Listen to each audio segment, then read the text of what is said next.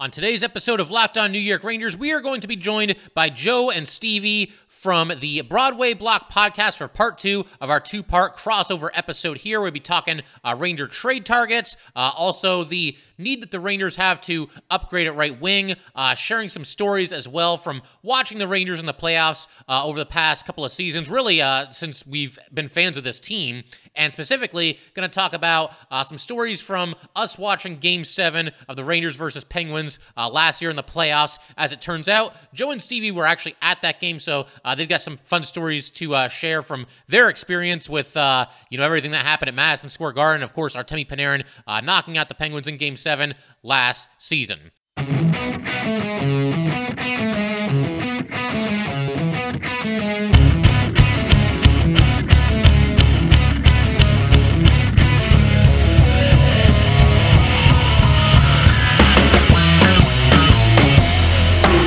Welcome back, Blue Shirts fans, to episode number 762 of the Locked On New York Rangers podcast. I'm your host, John Chick. Just want to thank you guys, as always, for making Locked On New York Rangers your first listen every day. We are free and available on all platforms, and today's episode of Locked On New York Rangers is brought to you by FanDuel Sportsbook, official sportsbook of Locked On. Make every moment more. Visit FanDuel.com/LockedOn today to get started. And so, like I mentioned, we're just going to talk with Stevie and with Joe here from the Broadway Block podcast. They do a fantastic job with their show, and not going to waste any more time. Just going to dive right into it, play part 2 of our conversation. Part 1 was actually yesterday's episode, so I'll leave a link to that in the description as well. You can watch them in either order, but just enjoy this special crossover edition, a New York Ranger podcast crossover edition. Yeah, I am glad you guys both brought up Trocheck, because he's another one, and even you guys, seem to have slightly different views on, his role with the Rangers and his future with the Rangers, and that's something that I hadn't really thought of, Joe. Where is he kind of in Filipino's way? Does he have, or does Filipino rather have more upside than Vincent Trocheck? I've always liked Trocheck. I've always liked his game. He actually, and I've said this on the podcast, even before he came to the Rangers, he was one of my favorite non-Rangers in the league. Just like those guys that are kind of Swiss Army knives and just kind of like a B+ at like every area of the game. And I think Trocheck applies there. But by that same token, obviously the Rangers are going to be uptight against the salary cap. They've got some tough decisions to make this offseason. And will that Trocheck contract, which is 7 years, is that eventually going to get in the way of them doing other things that they want to do? And of course, I want to say Trocheck has a no-move clause. I've got cap friendly here. Yeah, he does. So, he'll be on the Rangers for as long as he wants to be there. And, I know a lot of people fixate on the fact that it's 7 years, but I think the reason the Rangers did that is, to keep the average annual value down. If you give a guy a couple more years, then he might be a little bit more willing to take a little bit less per year, for the long-term security and everything. But Trocheck, I'm glad he's here, but I can also see the other side of that where it's like, man, it might be time to put Filipino into a top 6 role, and there isn't really any room for him.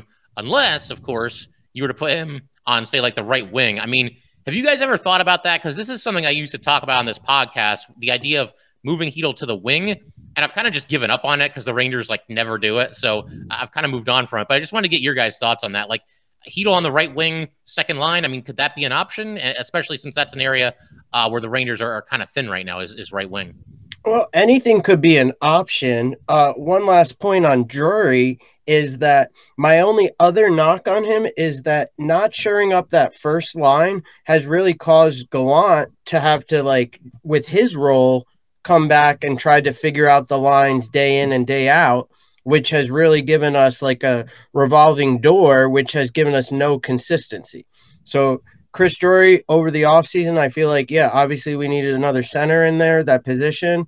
Not locking up a right winger there has caused us a lot of problems. As for Chytil playing wing, I feel like we have other options, I would prefer, centers are so valuable that I would prefer to move Kreider or Laffy to that right wing position, if anything, rather than Filipino, because he's always in the right place. He's got good moves. He's been playing good defense. So I wouldn't mess with him. Maybe I might have considered it at the offseason last year, like, oh yeah, maybe he is an option. But as of him playing right now, and after that Hurricane series like last year, I'd be like, he's made to play center, and I think he really needs to stay in that center position. Oh, the last thing is with Trocheck too as well. I will give Drury that we were dog shit on the faceoffs last year. So Trocheck is a faceoff man. So him bringing in Trocheck was to help the faceoff. Did Drury see the power play going as poorly as it's gone this year? No. Also, would we be even saying considering Hedo for the second center position if all those goals that Trocheck hit the post on for the first 3 months went in? Maybe not. Maybe we wouldn't even be having this discussion. Yeah. But as for Hedo to the wing, I think he's just got to stay in the center position. If I'm correct, we tried it a few seasons ago. I think that the glut that we've had, it's so strange how it happens, right? So we go from being so flush in that department to being bare. A lot of it, in my opinion, rides on the fact that Krabby really hasn't been as advertised. Now, there's a bunch of fans out there that would have my head for even saying that. And I feel like, what we've done is given him another opportunity. And there's been moments, but if I'm Drury, I'm finding a willing participant and keeping him on ice to not embarrass himself or us as an organization for any longer. Because, if you can get a return for Krabby, I think you do it, because he's essentially soaking up what could be a more capable right wing. And who's to say that a guy like Gustav Nyquist wouldn't, fit in beautifully on that second, third line, where we could elevate a guy like Kakko, because, for what it's worth, Kakko's play with the kid line has not been missed on me. I feel like Kakko is, the glue to those guys, because we've seen different variations of Laugh and Heedle, but it really is when the three of them come together, and it's hard to identify what exactly that is. But we've also seen Kakko go up and play with the top guys and also perform really well there. So I think a lot of this is the lack of someone else to being able to gel on those lines. Kravy's not it. Everybody's up in arms when it's a guy like VC or Goody. I think VC or Goody's limit is on that third, fourth line, where they can be their most effective and be difficult to play against. If Heedle slides to the wing, then that means Goody's the full-time third center, right? And then, your fourth line center, we've already waived Brodzinski, and, Carpenter's really not pushing the needle for me. So my thing is, having the rest of that, like Joe had alluded to, the rest of that fall into line once you can shore up that role. And if it's Kakko, great. Just, you got to get somebody that can stay on the second line, and it creates that domino effect of what to do. One thing that Joe had also mentioned about Trocheck is, not only is he a faceoff guy, the commitment's there, but you can also see the direction that is obvious with the team, that, the commitment to Trocheck, the commitment to guys like Goodrow, they want sandpaper players that are hard to play against. I think Nyquist checks those boxes for me as well, especially being somebody who can contribute maybe 20 a year. And he was pretty noticeable in the game that we played against the Blue Jackets. And, we had someone on our show that had mentioned it well before the beat writers were talking about Nyquist. And as soon as he said it, I was like, why didn't I think of this guy? He's someone who's hard to play against. He goes to the net, kind of like Goodrow, kind of like Trocheck. And we've seen the commitment to sandpaper players in recent memory now. So I would be looking towards somebody like that, where we can elevate from within and maybe stick a guy like Kakko firmly on that top line. As much as I enjoy watching the kid line do what they've been doing recently, has been absolutely fantastic. Just want to take a minute to let you guys know that today's episode of Locked On New York Rangers is brought to you by FanDuel. This year, the only app you need at your Super Bowl party is FanDuel, America's #1 sports book. We are really excited about our new sports betting partner for Locked On, because they're the #1 sports book in America, FanDuel. And if you're new to FanDuel, that's even better. They have so many great features that make betting on sports fun and easy. Download FanDuel now so you can bet Super Bowl 57 with a no-sweat first bet. You'll get up to $3,000 back in bonus bets if your first bet doesn't win. FanDuel lets you bet on everything from the money line to point spreads to who will score a touchdown. The FanDuel Sportsbook app is safe, secure, and super easy to use. Best of all, you can get paid your winnings instantly. So join FanDuel today at FanDuel.com/LockedOn to claim your no-sweat first bet on Super Bowl 57. That's FanDuel.com/LockedOn. Make every moment more with FanDuel, the official sportsbook partner of the NFL. Yeah, Kako, I feel like long-term we might end up seeing a reunion of him with Mika and Kreider, because that was obviously clicking pretty nice, and that was, the best we've seen Kako play since he's come into the NHL, and he's doing well with the kid line too. But man, it looked like he was ready to just really take off when he was with Mika and Kreider, and I think long-term too, I'll ask you guys about this too, because I've always kind of resisted the idea of putting Panarin with Mika. I mean, they're so good anyway, and they're so dangerous whenever they're even on opposite lines. I don't know that you need to kind of like overstack the top line, especially when, depth at times has been something of a concern for this team. I'd rather have them on two different lines. But your thoughts on that? I mean, Panarin and Mika, do you want them on the same line? Do you want them on different lines? What's the ideal setup there for you guys? For me, I like them on separate lines because they both bring a different aspect of play. Like, obviously on paper, it sounds good. Like Panarin's a passer. Like you saw him when he was with Chicago, he was always looking to ditch it to Kaner for that goal. And you would assume Mika would be ready to swoop into that role. But they kind of play, they spread the ice. They kind of are used to quarterbacking the play. So it's kind of like you don't really need two quarterbacks out there at the same time. And with us, with our line issues, you kind of need someone on that second line to quarterback that and keep that moving. So for me, have we seen it? Would it be great if it was a great first line? Yeah, I'd love it. But we can't. And going back to it, I don't think you can get something going and stay with that, because good teams that win over time have the same first line for years in and years out. It's years of consistency. So I don't think we're stuck on these lines until we find that first line right winger. But Mika and Panarin, I think they should be on separate lines. Steve, what do you think? It's funny, and we had mentioned this a few episodes ago as well, that why is it that whenever we are in need of a spark, that's Gallant's go-to move? And if I'm honest, they dominate puck possession, but a lot of it, to me, has to revolve around the opponent, because there's a lot that I'm sure goes into the Gallant line change fiasco that everybody references. And to me, it has to be if you're playing a deeper team like the Canes, maybe you need them separated because that they can shut down a top line. And after that, what do you have? So to me, it has probably a lot more to do, in my opinion, with the matchups and knowing who's going to be on the opposite line from you. I think on paper, Mika and Panarin makes the most amount of sense. I mean, that is your power play unit.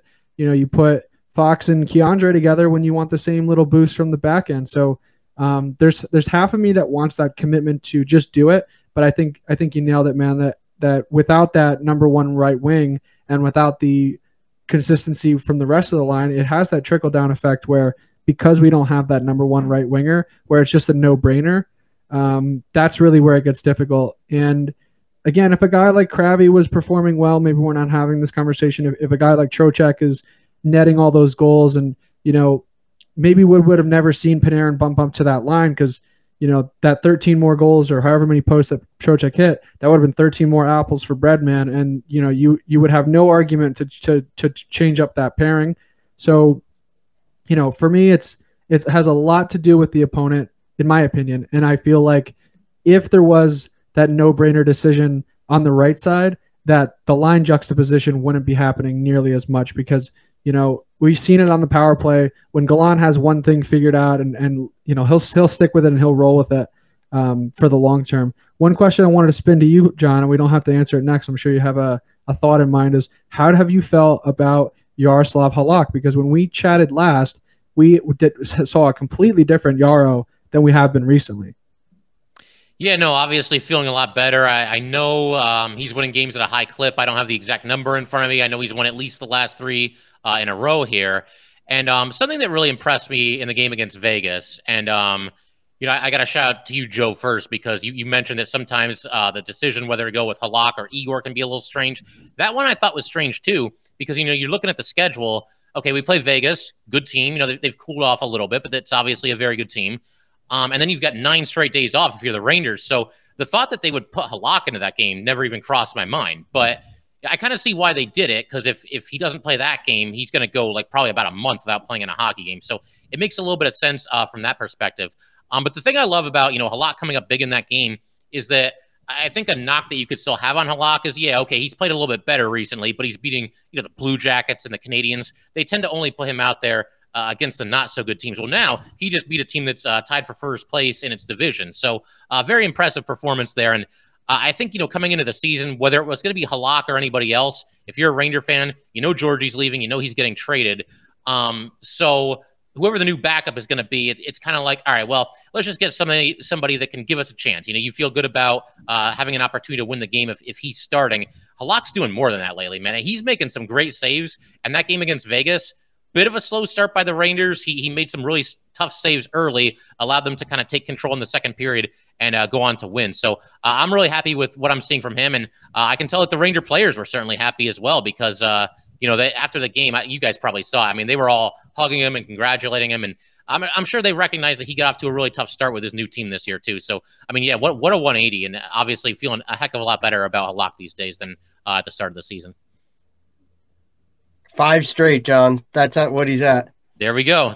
Not too shabby. Yeah, not too shabby for somebody that was like 0-6-1 or whatever it was. But it looks like the locker room loves him. Like, he stayed in the tunnel just to like give everybody a shout out, and it seems like the guys really like him in there. So that's actually really awesome. Yeah, for sure, man. It's a really tight-knit locker room. That's something that I've talked about on my pod. I'm sure you guys have mentioned it as well. I mean, those guys have each other's back. They care about each other, and the fact that he's come in and seemingly fit into the culture and the environment. Really good stuff there for sure. And nice to know it's still a pretty tight-knit bunch. I did want to mention, though, we've kind of been talking all throughout the episode here. We kind of, all three of us, I think, at one time or another have mentioned the trade deadline or mentioned somebody that could be on the move. So I got to know, is there somebody that you think the Rangers will trade for, somebody that they should trade for, a personal favorite for either of you guys? I mean, anything you want to throw out there as far as the deadline is concerned? Well, for me, obviously, like, I'm always intrigued. I'm a New Yorker, so I just want to be like, obviously Tarasenko out there with Mika or something like that, or Kaner, that would be great. But does it make sense financially and long term, and with the where they are at in their contracts? Like, obviously, Kaner we could re-sign, but are we going to be able to sign him? No. So I don't think we're going to go after a big fish, and then that falls into the what teams are willing to give up who. I don't really have anybody in mind per se, because it's all really what teams, you got to look at the teams that are doing poorly. Like, who does Arizona have? Who does the Sharks have? Who are they willing to give up? And teams like that, even the Blue Jackets, Blue Jackets signed Johnny Hockey. Are they willing to give up people for a reasonable price? And then you go up to Montreal, they're doing poorly. They have good nights, but it seems like they're in a rebuild. So how much are they willing to give up? So I think you just have to find the right person. And if it doesn't happen, trade partner, then I think you just kind of continue with the season that we're having and you rebuild in the off season a little bit more. I think the list of people. Sorry about that, Steve. I think the list of people that I don't want to trade for is longer than the list of people that I'm looking at. I agree. I think the Blue Jackets game was pretty telling. That guy Gavrikov, diving after pucks, he reminded me a lot of Tyler Mott. He goes out, hurts himself on a block shot, comes out a shift later, blocks a shot, hits it off the same spot, and then there's rumor a week later that we've actually kicked tires on him.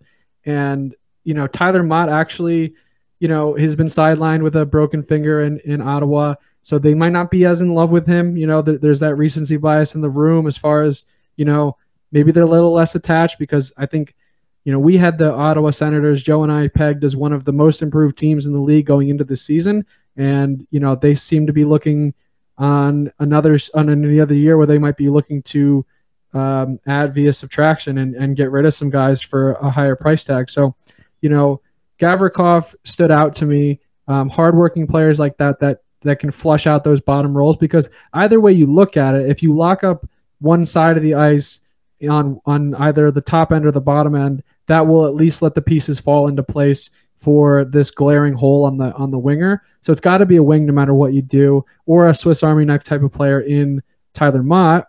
who you also already know what you're going to get. And come on, let's be honest. What would the price tag really be? A fifth, a fourth? I'd do that all day, every single time, and twice on a Sunday. And, Sammy Blay, hopefully.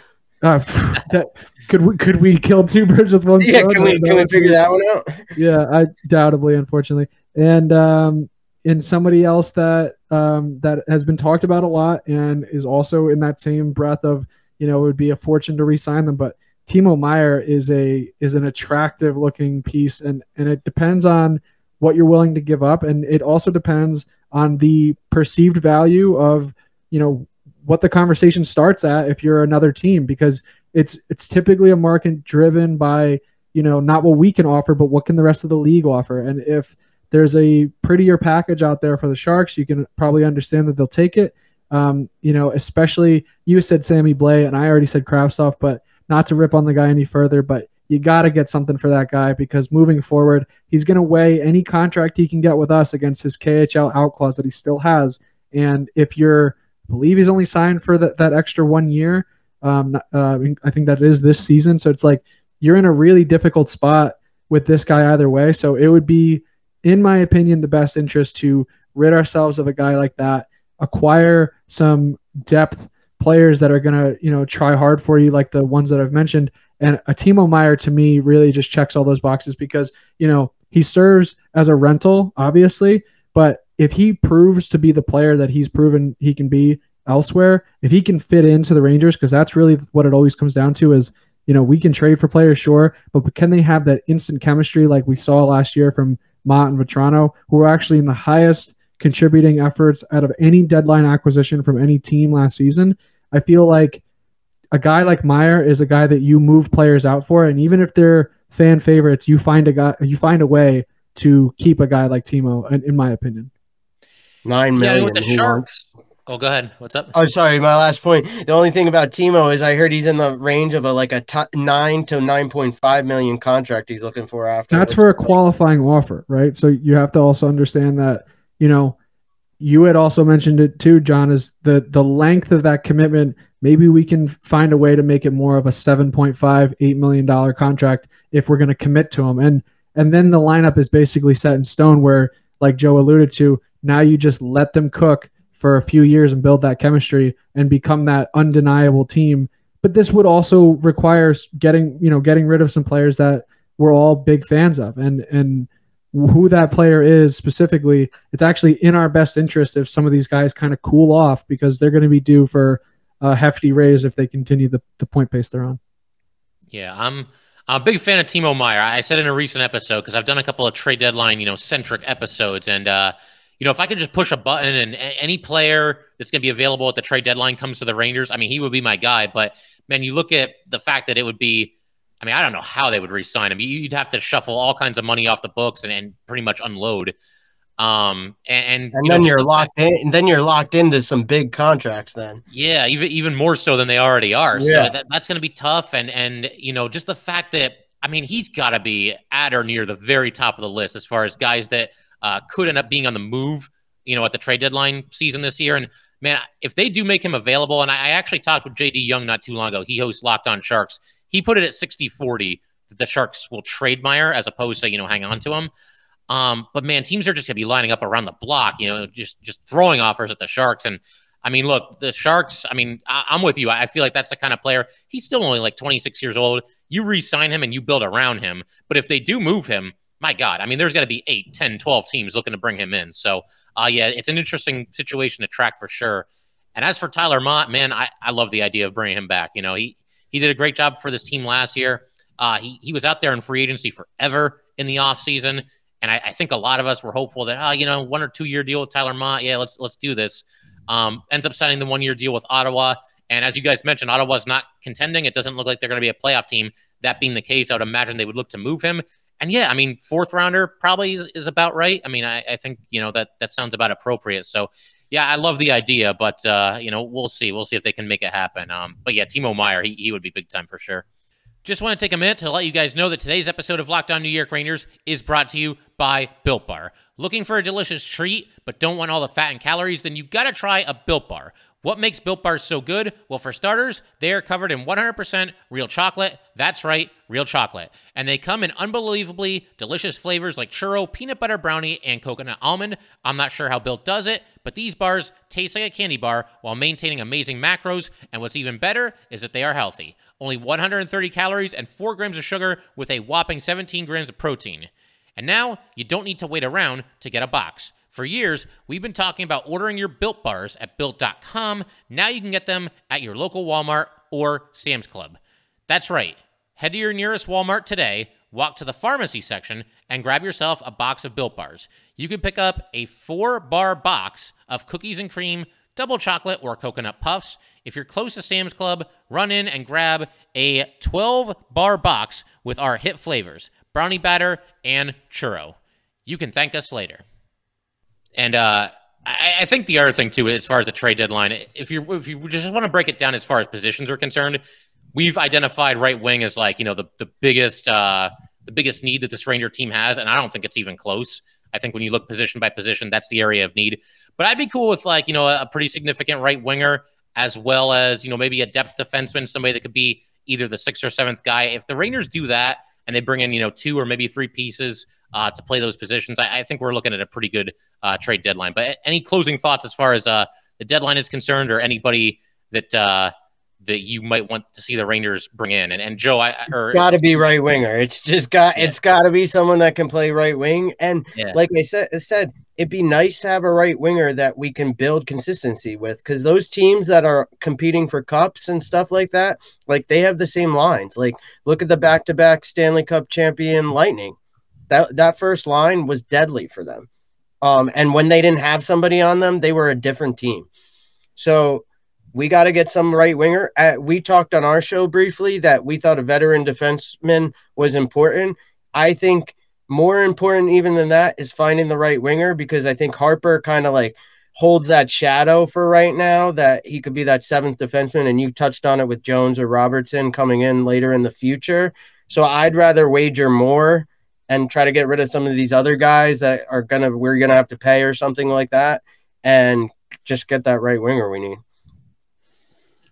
On the topic of building around a guy like Meier and trying to find the way to sign him, I firmly believe, like Joe had said about the consistency on the top lines and building that chemistry over time, I am a much bigger advocate of stripping the bottom 6 of players that really haven't shown what they can do. Not to say all of them, but there are a lot of replacement level players around for who we have. You mentioned Ma on a 1-year bid. There is always next year's unrestricted free agents that will much more likely sign to an attractive team if you can create an attractive landing spot. And just with the revolving door that we've had, Gautier's had a fine year, sure. Even VC on that $800K, Harper, these are all guys you can afford to get rid of and replace pretty inexpensively if you couldn't already do that from what you have in house. So that's where I would sit as far as the deadline. If you do swing for a guy, it's got to be Meier, right? Because it doesn't make sense to go out and blow all that cap space or draft picks or assets or whatever it would take to get a guy like Kaner or Tarasenko. It would make Plus, much they're more older. sense. They're older. Like you're 100%. right. Timo is right in his prime. I think you guys both are 100% right on that. Like he would be someone you would invest in.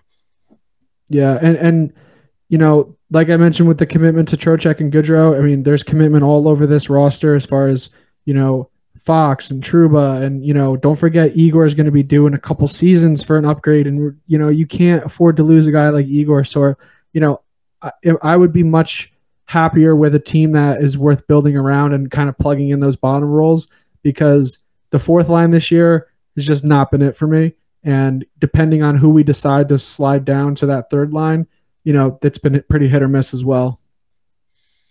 Yeah, for sure. And it's interesting, talking about, the cap crunch and everything going on, and, this guy needs a new contract and all that good stuff. It's crazy because after the extensions to VZ and Harper, do you guys know how many UFAs are remaining, like on the Ranger roster right now? How many impending UFAs? Like off the top of your head? It's crazy. Do you? I don't know off the top of my head. I know so there's only 2. It's Sammy Blais and Yaroslav Halak. That's it. Those are the only UFAs. Really? So pretty interesting, yeah. But yeah, I mean, it'll be interesting to see what the Rangers do at the trade deadline for sure. I mean, I'm up for doing another episode then with you guys if you're up for it. But there was a question I wanted to ask both of you, kind of changing gears here a little bit. So I did this episode, after the Ranger playoff run concluded last year, and obviously they had that crazy series win against the Penguins, and Panarin scores in Game 7, the overtime winner. I asked listeners to write in and just kind of give me stories about, who they were with and how did they react when Panarin scored that overtime Game 7 winner. So I want to put the question to you guys. I never mind reminiscing about this moment, the Rangers eliminating the Penguins. So let me know, who were you with? How did you celebrate? Spare no details. Let me know how it went. I was with this guy. There we go. All right. And his father. Okay. Papa Steve was there. And it was a great game, man. We had been up on our feet the whole time. Jari was back for it, so we were trying to get the crowd into Pens fans got at Igor, so we were really trying to get at Jari for that Game 7, really let him know it was a hostile environment and that we were ready to come be alive. And when it happened, you could see the play develop, and after Panarin scored that, the building shook like no other. Walking down the tunnels from at the end of the game, everyone is lit, screaming as loud as they possibly could, saying we want the cup. It was one of the best environments that you could possibly be in, and especially being in MSG, one of the greatest buildings of all sports franchise. You couldn't have asked for anything better. The streets were insane, and it made me realize how devastating it would have been if we had lost that game. Because the amount of pent up emotion that was happening, that was pouring into the streets. We go just down the road, and there's a group of fans mocking the Penguins horn, the bam bam bam, and then a bunch of people in high pitched voices going, "Let's go Pens!" And it was just this culmination of everyone finally being able to rip on that team and to do it with kind of the same arrogance that we've come accustomed to. And it just, Joe touched on the Igor thing, but the whole building wanted to make that game uncomfortable. And there was a really sinking feeling when we were down a goal. And I had texted my wife. She called the first goal scorer, the game winner. She called both of those players. And with about 2 minutes remaining before it happened, I was like, dude, Andrew Kopp is about to blow the roof off this place. Somehow squeaks the puck out to Mika to tie it. And that was just it was almost like it was meant to be. And to have, obviously, my best bud there with me, we both lost our voice. The whole arena was shaking, as he said. And it was just, how about you, John? Where were you for that game? Yeah, man, that's awesome. You guys were there. That's so cool. I've never been to a Stanley Cup playoff game, so that's definitely something that's on the list. I mean, I've been to the Garden a bunch of times, just never for the playoffs. But yeah, I was at home, watching it. My wife and I had just welcomed our first child, just about a month or two before that. Oh, thank you so much, man. Thank you. But my mom was visiting, giving us a hand a little bit. She's a big Ranger fan too. And, my wife, she was upstairs with our daughter, Daniela. And, I believe they were both asleep at that point. When Panarin scored that goal, though, because I'm just sitting there, I'm paralyzed watching this because it's such a stressful, unforgiving environment. You score the next goal, you advance, they score, you're done. It's pretty crazy to think about. And when they scored, I wish I could tell you I ran around my house and I just collapsed. That was such an emotionally draining series. The fans were just at each other's throats. I'm so sick of the Penguins. I'm sure you guys are sick of the Penguins and that core that's been in place with them for 30 years. And it was the exact opposite of what happened when Stepan scored all those years ago against the against the Caps in overtime. I mean, when that happened, I went nuts. With this one, it was just pure concentrated relief. They're done. They're out of the playoffs. They can go cry about it. We're moving on. And another 3-1 series come back up against the Penguins. Just such a relief and such a great feeling. It almost felt like the end of an era for the Pens, too, which made me extra happy because we didn't know if Malkin was coming back. You didn't know about, obviously you knew Crosby was coming back, but everything, question marks were up in the air. The only thing I wish I could show that, too, is any free agent we're trying to get or any trade person to be if you could win in New York, like, yeah, you can go win somewhere else, but if you win in New York, you're legendary. Like, Yes. that was a legendary moment from Panarin, which, of course, we as New Yorkers, we did the next thing to Panarin the whole series. Like, oh, he had a disappointing playoff run with us, even though he had that Game 7 winner. But that's the most New Yorker thing we could do. But Yeah. yeah, it was rough for Panarin. But that, like, if I could show someone that energy, if there was a way to show that from that game, like, and be like, come to New York, come play for New York, take a discount, because we never get anybody that takes a discount. They go to the Pens and take a discount, but New York, everyone's like, all right, I'm in New York, cash my check. So if I could just show that. Or they go to Florida and avoid all the state income tax. Oh yeah, the taxes. Like Thank you. $2 million deal or a Bergeron contract. Yeah. Which I still think the NHL should investigate. It's so funny that we have opposite stories, John, because to give some insight to the Stepan goal, my wife now, we were newly dating, and we were at her parents' house, and they had kind of like singled me out the 2 nights before and was like, listen, we wake up at 3 a.m. to go to work. There's gonna be no screaming tonight for this stupid hockey game, okay? And I was like, you're trying to Scouts honor, sir. I promise we'll be.